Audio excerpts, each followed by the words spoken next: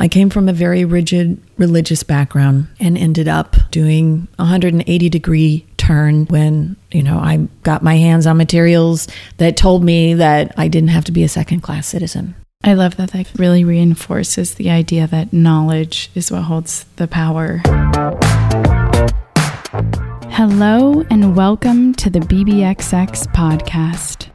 What is this relationship between love and death? How can we better understand it?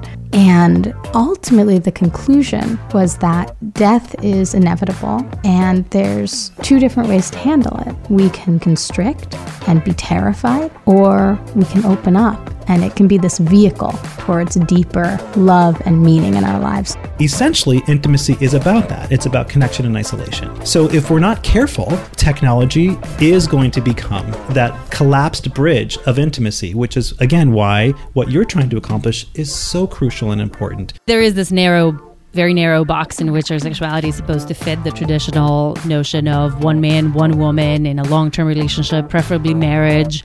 And are there people who fit in that box? Sure, yeah, but many of us don't. So that was my driving force. I wanted to study how that happens and how do you stay healthy and happy and ethical while you're doing things that our society says you shouldn't. This part is called this, whatever it is super important.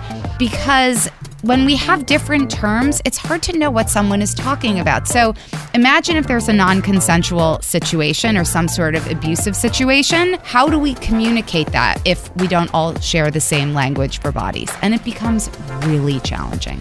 And you just mentioned the power of language and truly how that can translate to the power over our own body.